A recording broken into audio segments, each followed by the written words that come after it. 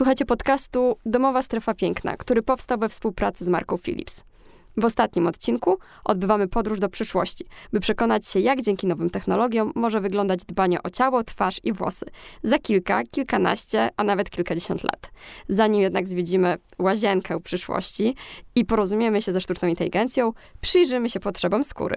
Spróbujemy je zrozumieć z pomocą ekspertki, specjalistki, dermatolożki i lekarki medycyny estetycznej Kamili Białek-Galas. Dzień dobry. Dzień dobry, witam serdecznie. Pani doktor jest gościnią tego odcinka. I mam nadzieję, że razem uda nam się odpowiedzieć na pytanie, dlaczego personalizacja w zabiegach, zarówno gabinetowych, jak i domowych, jest dla nas tak ważna. Mówiąc o nowych technologiach, nie dawniej niż kilka chwil temu, przeglądając media społecznościowe, trafiłam na post, w którym przewijało się takie hasło świadoma pielęgnacja. Chciałam panią doktor zapytać, czym jest świadoma pielęgnacja? Jak mamy ją rozumieć i jak mamy myśleć o skórze, a w dzisiejszych czasach chyba jak nie myśleć o skórze? Świadoma pielęgnacja jest to pielęgnacja w oparciu o dużą świadomość tego, jaką skórę właściwie posiadamy. Świadomość problemów posiadanej skóry, a także typu skóry i odpowiednio dla danego gatunku skóry i dla danego typu problemu, z którym dana skóra się mierzy, dobieramy odpowiednią pielęgnację. Także innego rodzaju kosmetyki, innego rodzaju zabiegi będziemy dobierać dla pacjentów, którzy posiadają na przykład skórę trędzikową, a innego typu zabiegi będą zadedykowane, czy innego typu pielęgnacja również będzie zadedykowana dla skóry wrażliwej, czy też skóry na przykład naczyniowej. A z czym my pojawiamy się dzisiaj w profesjonalnych gabinetach? Jak to było kiedyś, a jak wygląda to dzisiaj? Przede wszystkim, jeżeli chodzi o profesjonalne gabinety, przed laty wyglądało to w ten sposób, że czym innym były gabinety kosmetyczne, czym innym dermatologiczne gabinety, czym innym w końcu gabinety medycyny estetycznej. I pacjenci, którzy się zgłaszali do tego typu placówek, raczej zgłaszali się z konkretnym problemem, na przykład do gabinetów kosmetycznych, najczęściej w celu oczyszczenia twarzy, zazwyczaj było to oczyszczenie manualne. Do gabinetów dermatologicznych zgłaszali się przede wszystkim z problemem trądziku, albo jeżeli posiadali jakieś przewlekłe choroby skóry, jak na przykład łuszczyca, to również zgłaszali się w celu prowadzenia tych schorzeń. Jeżeli chodzi o gabinety medycyny estetycznej, to z kolei zabiegi wykonywane w tych gabinetach były zabiegami głównie o charakterze leczniczym, czyli powiedzmy, że był problem i ten problem miał zostać rozwiązany, typu na przykład były zmarszczki lwie, trzeba było je zniwelować, były głębokie fałdy nosowo-wargowe, trzeba było je też zatuszować. W dzisiejszych czasach nowoczesne kliniki posiadają zarówno w swoim zespole lekarzy dermatologów, lekarzy medycyny estetycznej oraz doświadczonych kosmetologów, także już nie dzielą się na poszczególne jednostki oddzielne.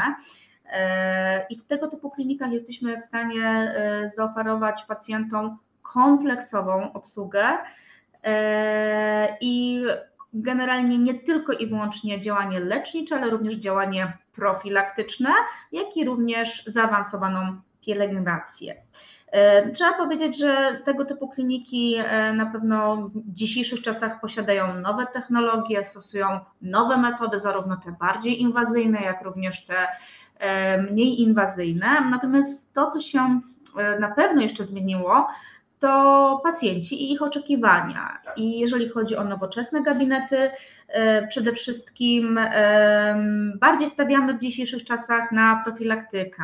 Zwiększyła się ilość zabiegów o charakterze stymulującym, poprawiającym kondycję skóry. Także w medycynie estetycznej więcej wykonujemy zabiegów o typie biostymulatorów tkankowych. Trafiają do nas pacjenci młodzi przede wszystkim, czyli pacjenci, którzy już nie trafiają tylko i wyłącznie po to, żeby leczyć, tuszować te oznaki starzenia, ale żeby im w ogóle zapobiegać. Także tacy pacjenci, my to tak nazywamy w medycynie estetycznej, pacjenci, którzy chcą się z nami po prostu zestarzeć, czyli utrzymywać dobrą kondycję swojej skóry, dobry wygląd, niwelować, zapobiegać w ogóle powstawaniu oznak starzenia, a nie już, prawda, powstałe oznaki tuszować. Z kolei jeżeli chodzi o pacjentów starszych, którzy trafiają już do nas w celu leczenia tych oznak starzenia, są to bardziej pacjenci, którzy mają większą świadomość i to są pacjenci, którzy nie chcą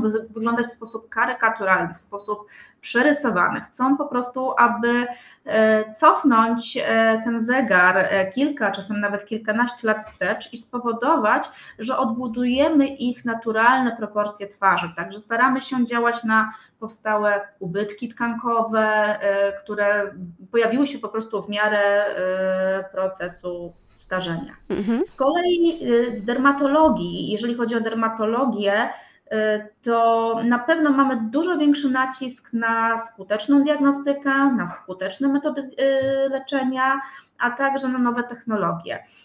Ostatnie 15-20 lat to przede wszystkim rozwój wideodermatoskopii, rozwój trichoskopii. Są to nowoczesne metody diagnostyczne, które umożliwiają nam nie tylko i wyłącznie dobre zdiagnozowanie i szybkie zdiagnozowanie naszych pacjentów, ale również zapewnienie tym pacjentom możliwości regularnej obserwacji, regularnej kontroli, takiego tak zwanego z języka angielskiego follow-upu.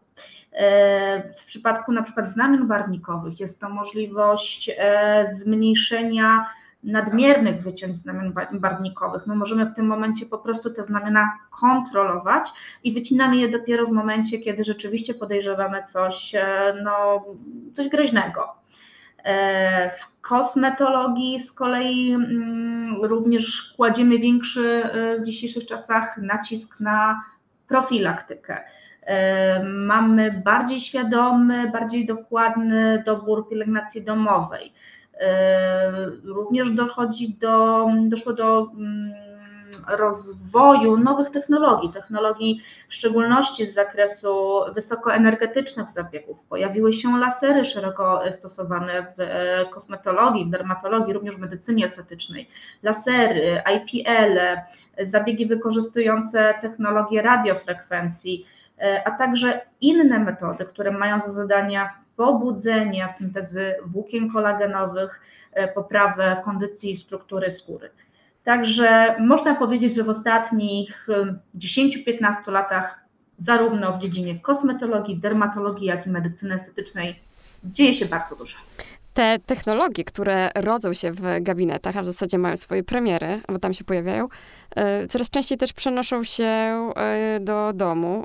IPL jest chociażby takim przykładem, ale jak jesteśmy już w domu i rozmawiamy o nowych technologiach, to chciałabym troszeczkę ugryźć temat od drugiej strony, bo nowe technologie to zawsze są wyzwania, ale także zagrożenia i rozmawiając o urodzie, możemy chyba powiedzieć o tym, że w związku z rozwojem nowych technologii mamy też nowe wyzwania w dziedzinie dbania o urodę. Nie chciałabym nazywać tego schorzeniami, ale pojawiły się w ostatnim czasie takie bardzo nośne pojęcia, jak chociażby Netflix face, czy hiperpigmentacja spowodowana blue lightem i wszystkie kosmetyki, które do tej pory chroniły nas przed pasmem tylko przed światłem słonecznym i jeszcze innymi formami światła widzialnego. Teraz też bardzo mocno podkreślają to, że w swoich składach mają filtry, które chronią nas przeciwko promieniowaniu niebieskiemu, które mamy od wszystkich ekranów, telewizora, smartfona i laptopa. Jak z punktu widzenia lekarza wygląda ten wpływ nowych technologii na skórę? Tak, rzeczywiście wpływ nowych technologii na skórę jest bardzo zauważalny. Tutaj takim fantastycznym przykładem jest również na przykład drugi podbródek, prawda, który coraz częściej obserwujemy od naszych pacjentów, którzy po prostu spędzają godziny zawieszeni nad swoimi telefonami komórkowymi. I chyba jeszcze wdowi garb, tak się to nazywa? Tak, oczywiście również wdowi garb, który jak najbardziej jest również konsekwencją spędzania godzin w zawieszeniu nad smartfonami. Chciałabym tutaj zwrócić uwagę przede wszystkim na rozwój również mediów społecznościowych, który poszedł za rozwojem nowych technologii, który stanowi również duże zagrożenie, w szczególności w przypadku wpływu na osoby bardzo młode, które mają jeszcze bardzo wrażliwą psychikę i generalnie są bardzo poddatni na wszelkiego rodzaju sugestie. Ze strony mediów społecznościowych spotykamy się z ogromną ilością, w szczególności zdjęć, które są modyfikowane przez różnego rodzaju aplikacje do obróbki tych zdjęć.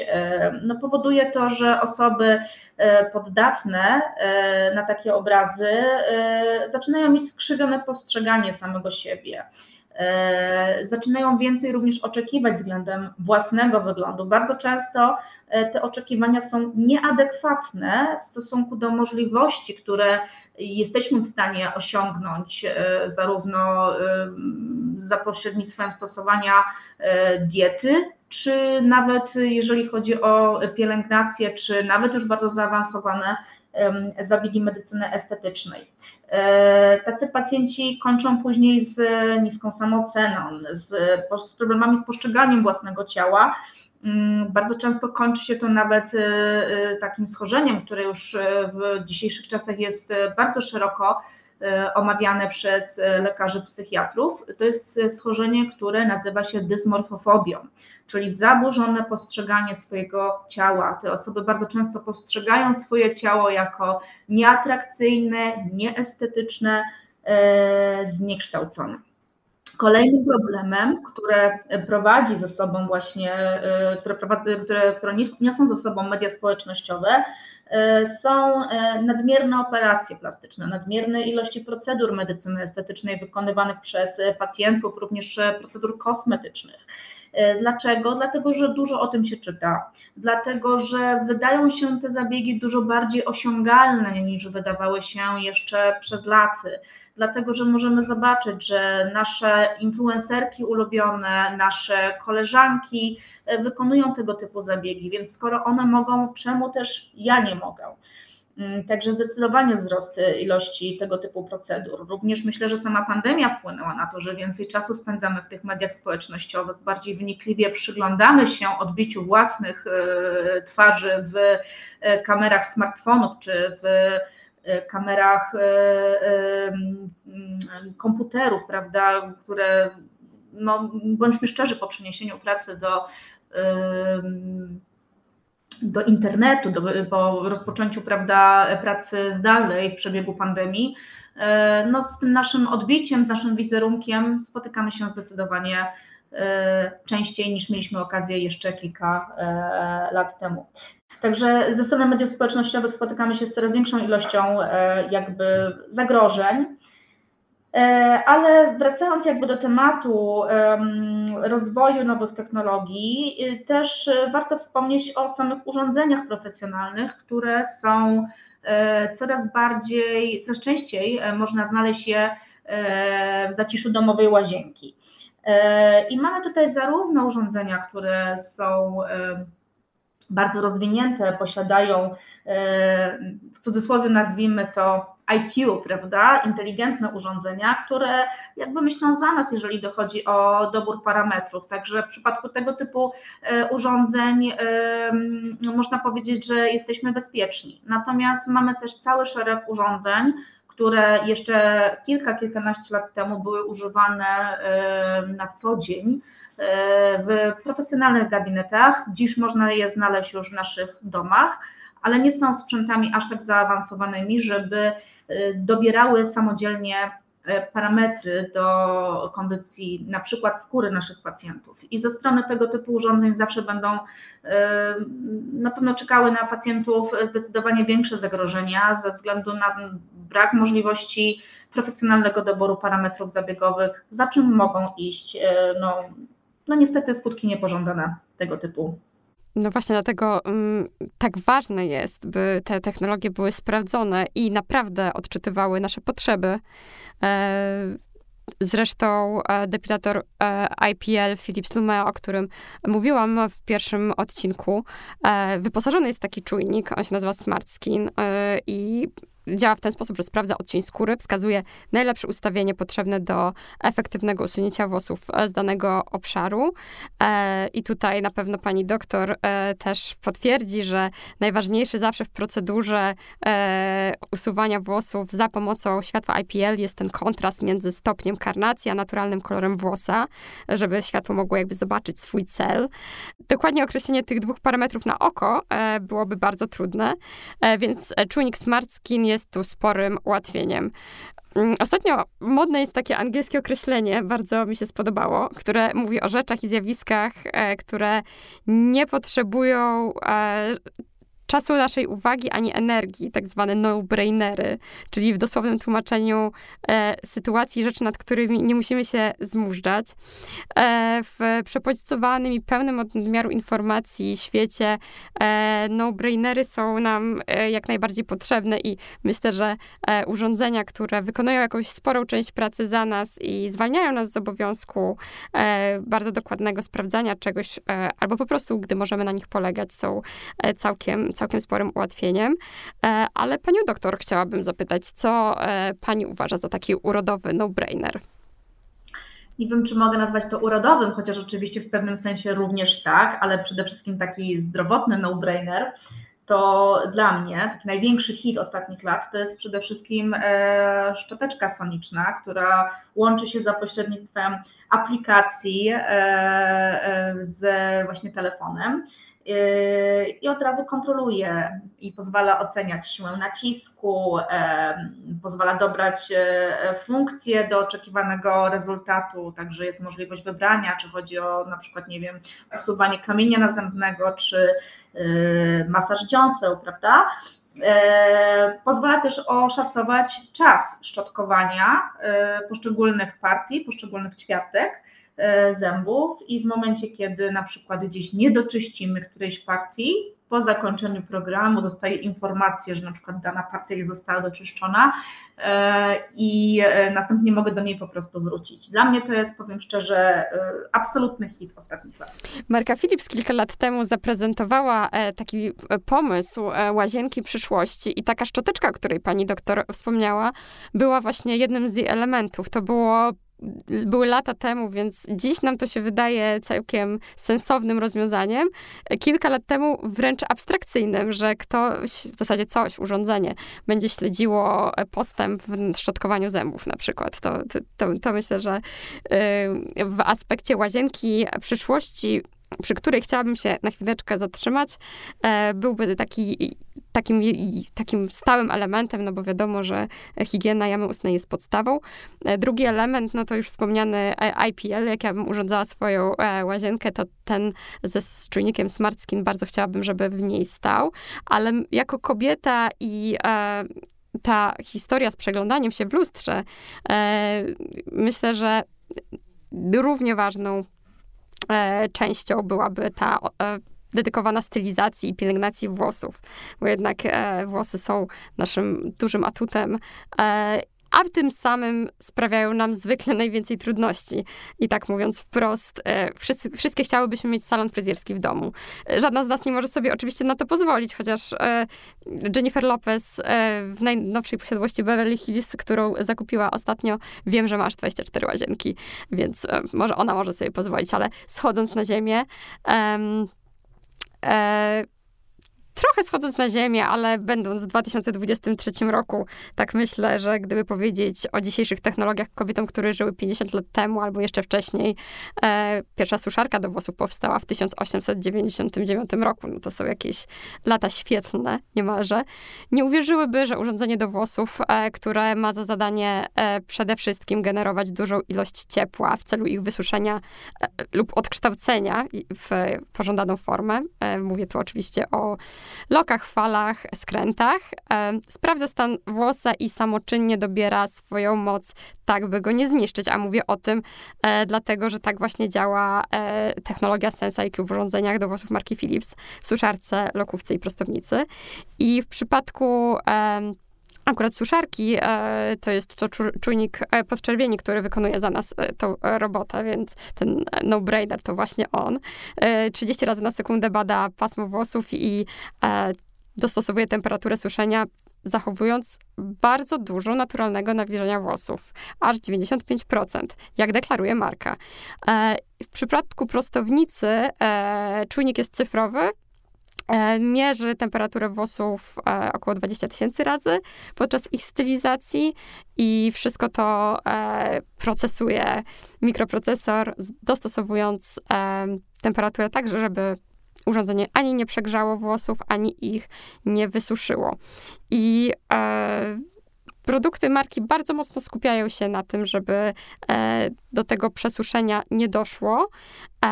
I my też mówimy dużo o nawilżeniu. Nie tylko o nawilżeniu włosów, ale nawilżeniu skóry. I jesteśmy pośrodku lata na półmetku i to przesuszenie skóry wydaje się takim tematem to wydaje się bardzo aktualnym tematem. I chciałam się panią doktor zapytać o to, jak radzić sobie najlepiej z przesuszeniem skóry twarzy. Czy możemy doprowadzić też do przesuszenia skóry głowy, bo nadal ciągle rozmawiamy o tym, że skóra głowy jest przedłużeniem skóry twarzy. I czym w ogóle różni się przesuszenie od odwodnienia, bo to też często się pojawia w różnych czy artykułach, czy w informacjach, czy na social mediach wspomnianych przez panią doktor wcześniej. Posiadając taką fantastyczną suszarkę, która posiada czujnik, wydaje się, że jesteśmy bezpieczni. Niemniej jednak w przypadku, gdybyśmy nie mieli takiego fantastycznego urządzenia, to kontrola tej temperatury suszenia już pozostaje w naszych rękach i wtedy warto by było pamiętać o tym, że nie suszymy tych włosów na najwyższych możliwych temperaturach, tylko raczej staramy się wybierać pośrednią temperaturę suszenia, a nawet także również stosować opcję suszenia zimnym powietrzem. Zawsze też tutaj sugeruję, że przed rozpoczęciem suszenia włosów warto te włosy dokładnie osuszyć ręcznikiem. Dlaczego? Dlatego, że pozwoli to nam na pewno skrócić sam po prostu czas suszenia, a co za tym idzie zmniejszyć, zniwelować ryzyko właśnie tego przesuszenia zarówno włosów, jak i samej skóry owłosionej głowy. Staramy się oczywiście zachowywać odpowiednią odległość od zarówno skóry głowy, jak i od samych włosów. Ta suszarka powinna jednak znajdować się przynajmniej w takiej odległości 20-30 cm, żeby zniwelować ryzyko tutaj podrażnień skóry głowy, przesuszenia skóry głowy, a także spalenia samych włosów. Doskonałym rozwiązaniem jest również stosowanie produktów termoochronnych. W ostatnich latach stały się one bardzo powszechne. Właściwie praktycznie chyba każda w tym momencie już marka produkująca kosmetyki do włosów, do stylizacji włosów posiada takie spreje termoochronne, które po prostu umożliwiają ochronę dla samego włókna włosowego przed tym niekorzystnym wpływem wysokiej temperatury.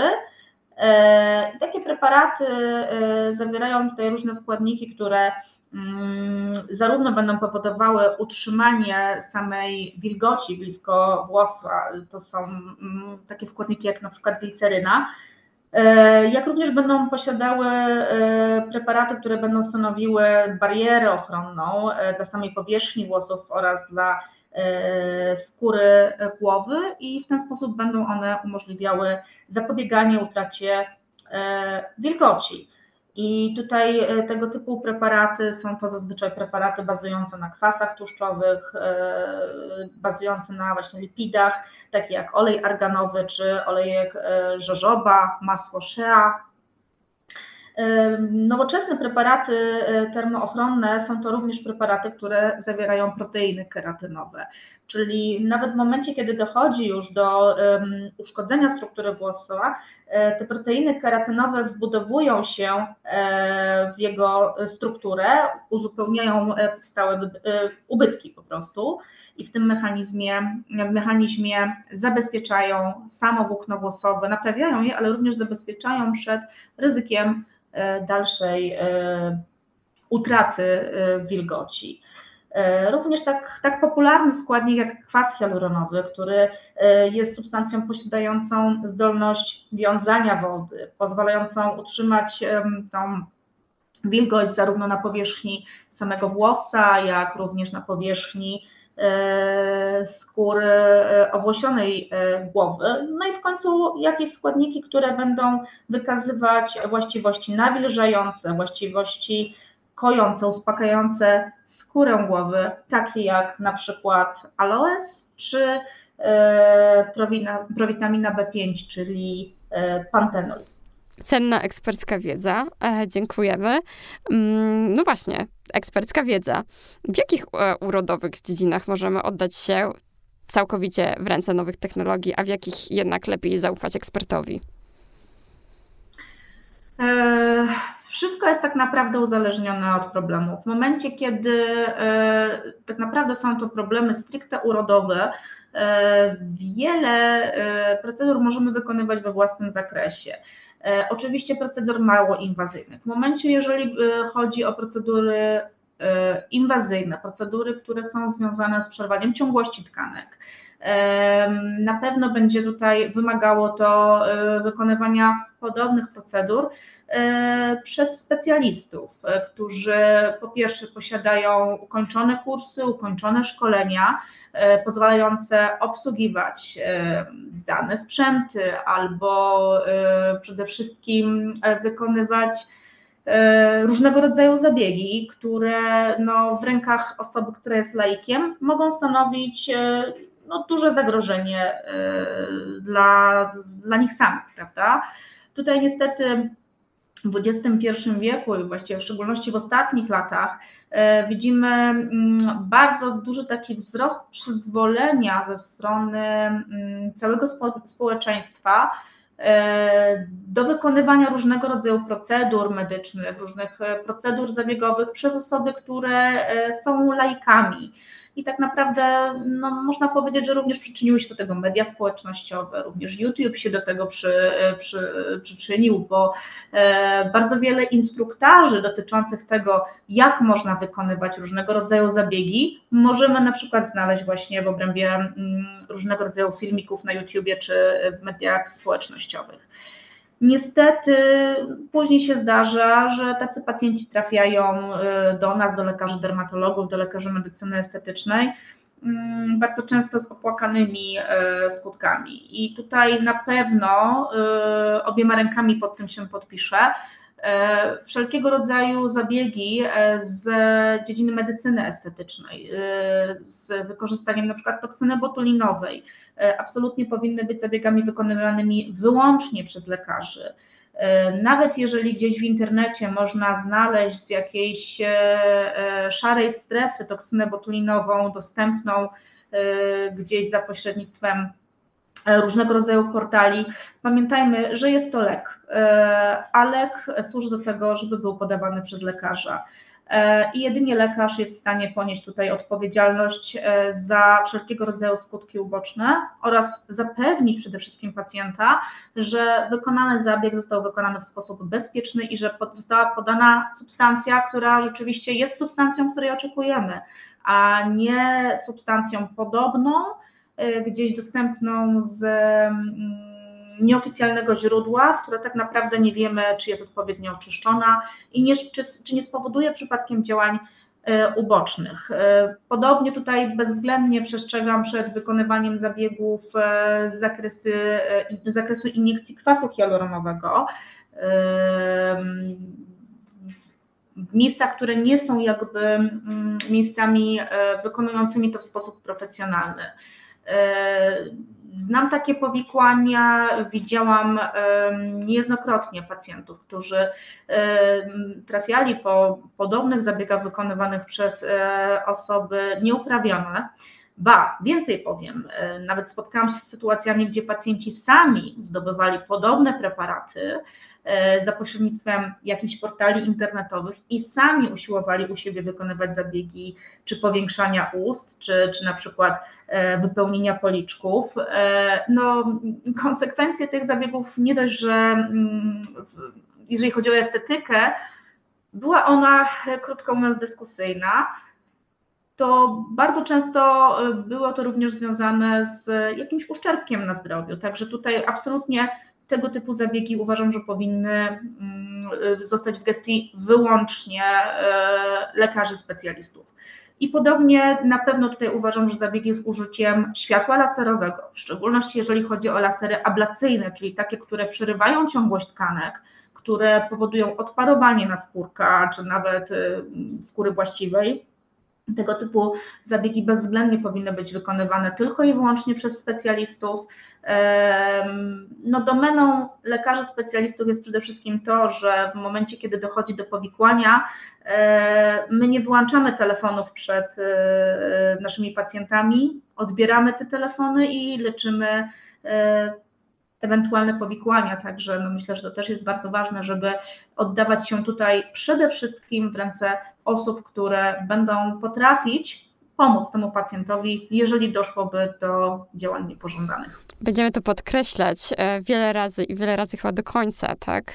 Jedna z ważniejszych rzeczy w urodzie, po pierwsze, nie szukać jakichś rozwiązań poza gabinetami medycyny estetycznej, czy poza gabinetami lekarskimi, korzystać tylko wyłącznie z usług specjalistów i nie szukać instrukcji obsługi w internecie, ani w ogóle instruktarzy. Jeśli mamy już z czegoś skorzystać i wiemy, że urządzenie, z którego chcemy skorzystać, jest bezpieczne, to ja bardziej polecam niż wszelkie filmiki na YouTubie i do it yourself, sztuczną inteligencję, o której obiecałam we wstępie, że spotkamy się tutaj na chwilkę z nią. Nie trzeba szukać jej zresztą daleko. Brzmi jak narzędzie dostępne wyłącznie w Dolinie Krzemowej, ale znajdziemy ją w kieszeni czy torebce tak naprawdę, bo wyposażona jest w nią aplikacja. W tym przypadku mogę mówić o aplikacji dołączonej do depilatora Philips Lumea. Kod QR przypisany do konkretnego urządzenia znajduje się w opakowaniu depilatora i w ten sposób, skanując kod QR, możemy stać się posiadaczami Skin AI. No i jak to działa, skoro do dyspozycji mamy tylko telefon? No i jak ta sztuczna inteligencja można w ogóle pomóc?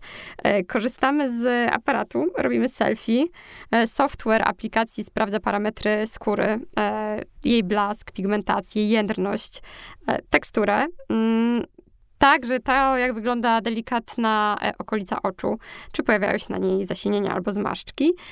I dzięki temu do gabinetu, na przykład pani doktor, trafiamy już przynajmniej z jakąś wiedzą na początek. Przynajmniej my sami coś o niej wiemy i przynajmniej wiemy, że musimy się też spotkać z lekarzem, a nie robić rzeczy na własną rękę. Więc myślę, że w gąszczu marek i wśród tysięcy produktów, zwłaszcza gdy stoimy przed wyborem, przed długą półką sklepową, fajnie jest mieć już jakąś taką podstawową wiedzę o swojej skórze.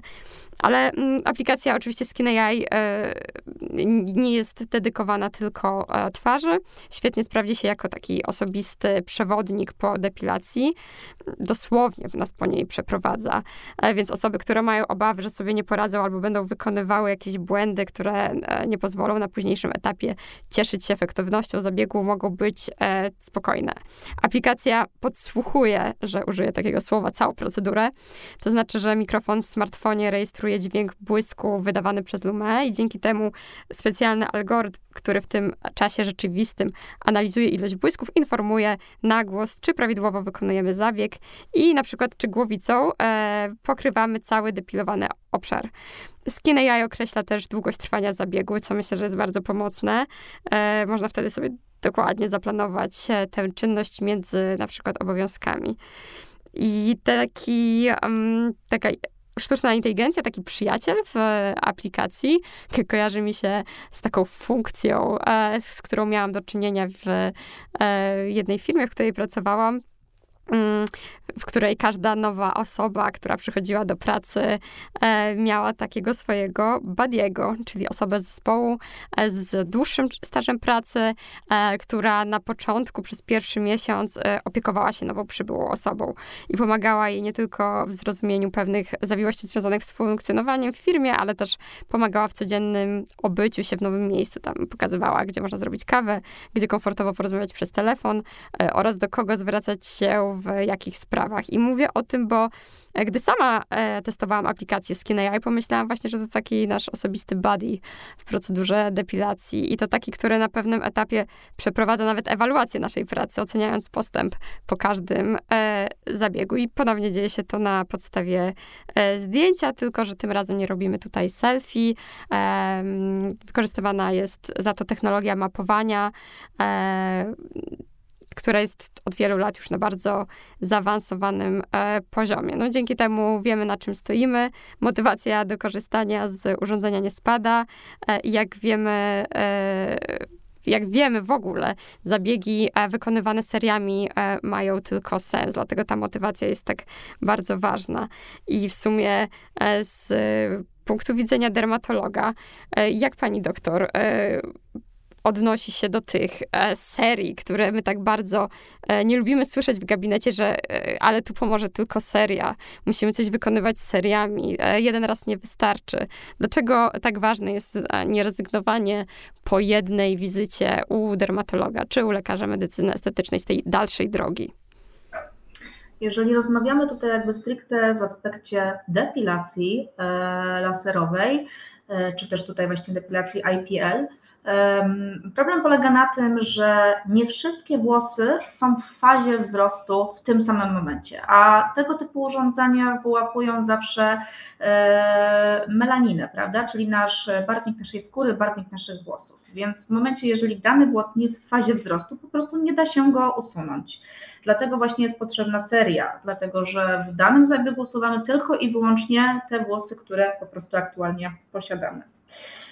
Z kolei jeżeli chodzi o ogólnie zabiegi dermatologiczne, terapie dermatologiczne, tak naprawdę te serie wynikają stąd, że efekty działania różnego rodzaju procedur są dość krótkotrwałe, a powtórzenie kilkukrotne różnego rodzaju procedur pozwala nam na uzyskanie po prostu trwalszego efektu. I tutaj przykładem są na przykład zabiegi mezoterapii igłowej, w których same preparaty, same składniki czynne, które znajdują się w tego typu preparatach, działają tak same z siebie bardzo krótko. Jeżeli z kolei chodzi o innego typu zabiegi, w przypadku zabiegów takich stricte o działaniu prozdrowotnym, czyli na przykład prosty przykład, krioterapia brodawek wirusowych, nie zawsze udaje się wykonać po prostu odwarstwienie brodawki podczas tego samego zabiegu, dlatego jest konieczne wykonanie serii,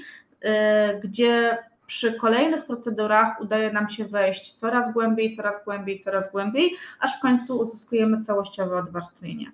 W przypadku natomiast zabiegów anti-aging każdy preparat posiada swój protokół zabiegowy i te protokoły zabiegowe, które mówią nam, że danych zabiegów odpowiednio trzeba wykonać 3, 4 czy 6 na przykład, to są protokoły zabiegowe zatwierdzone przez producentów danych preparatów, które powstały na podstawie badań klinicznych.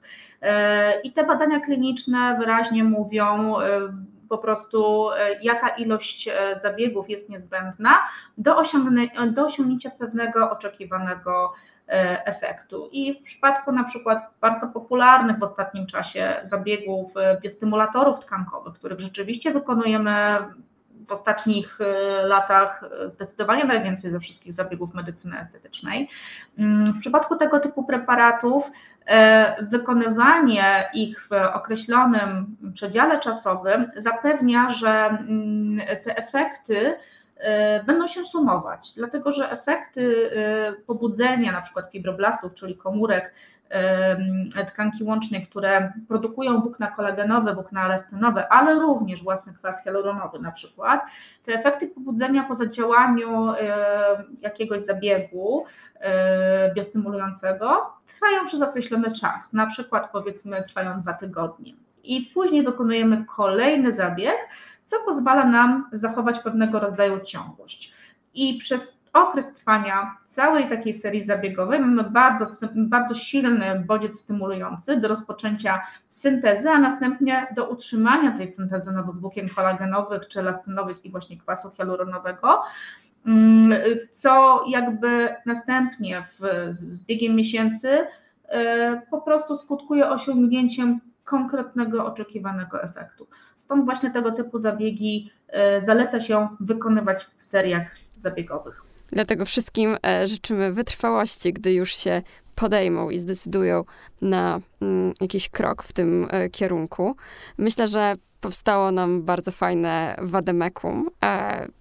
Podsumowując, można powiedzieć, że najważniejsze są konsekwencja, personalizacja i eksperckie wsparcie.